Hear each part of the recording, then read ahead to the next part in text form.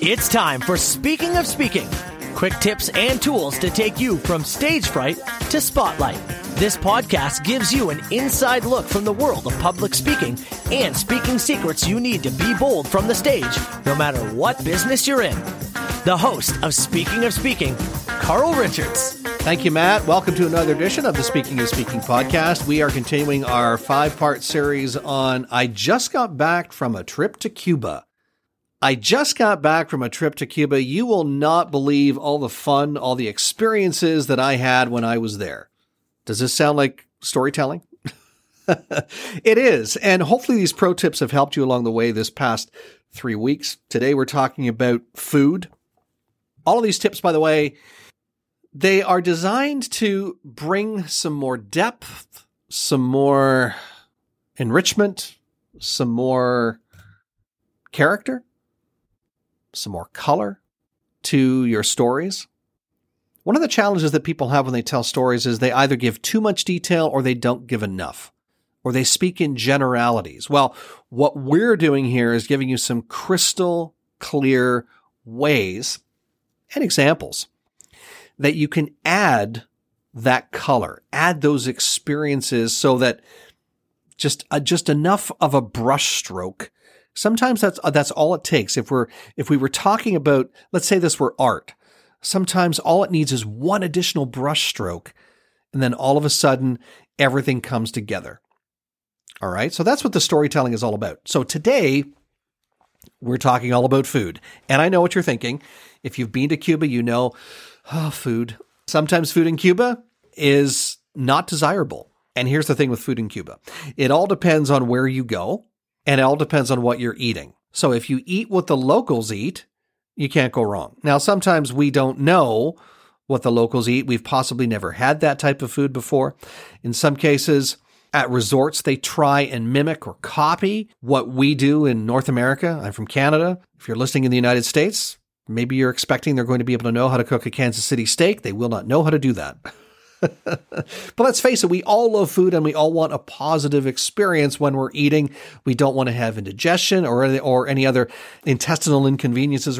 So we all want to make sure that we're experiencing something that is positive. Here's the thing. Sometimes it's not positive or it's very different from what we're used to.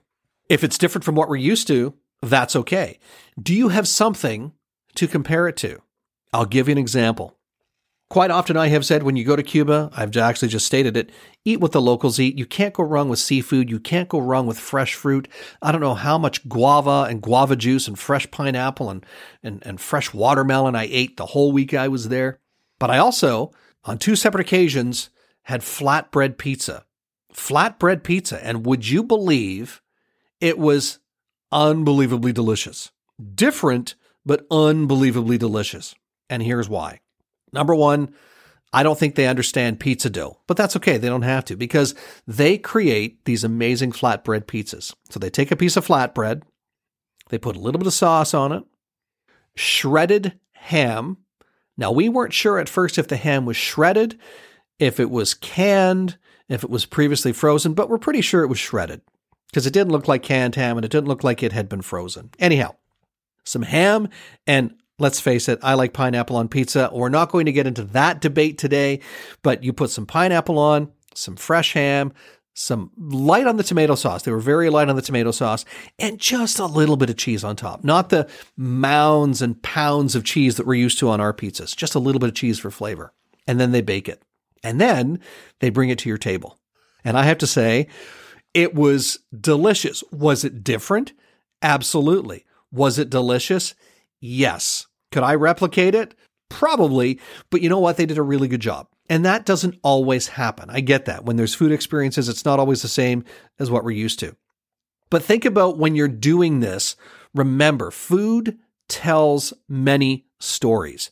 Food talks about wealth.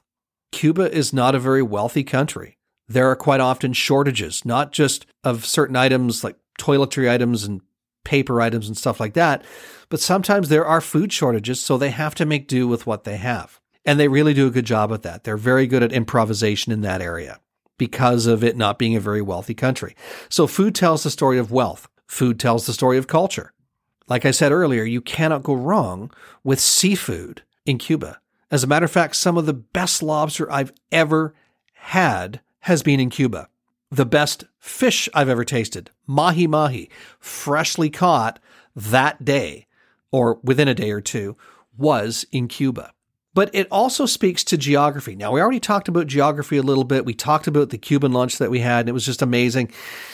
But it does talk about that too. So, pro tip number 1, draw a parallel, just like I did. I talked about the flatbread pizza, how it's made in Cuba. They don't use a lot of cheese. They don't use a lot of tomato sauce, but they're using fresh ingredients. They're using ham that is probably pigs that are raised right there. And they're also using pineapple, which no doubt it's not from a can. You can almost guarantee it's fresh.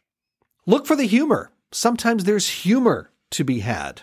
When we were there, we were booking an a la carte restaurant, and we went and we booked Tex-Mex. Now, when you look up Tex-Mex, it tends to be a lot of tacos and burritos and things like that. Well, their version of Tex-Mex is completely different. It's not Tex-Mex.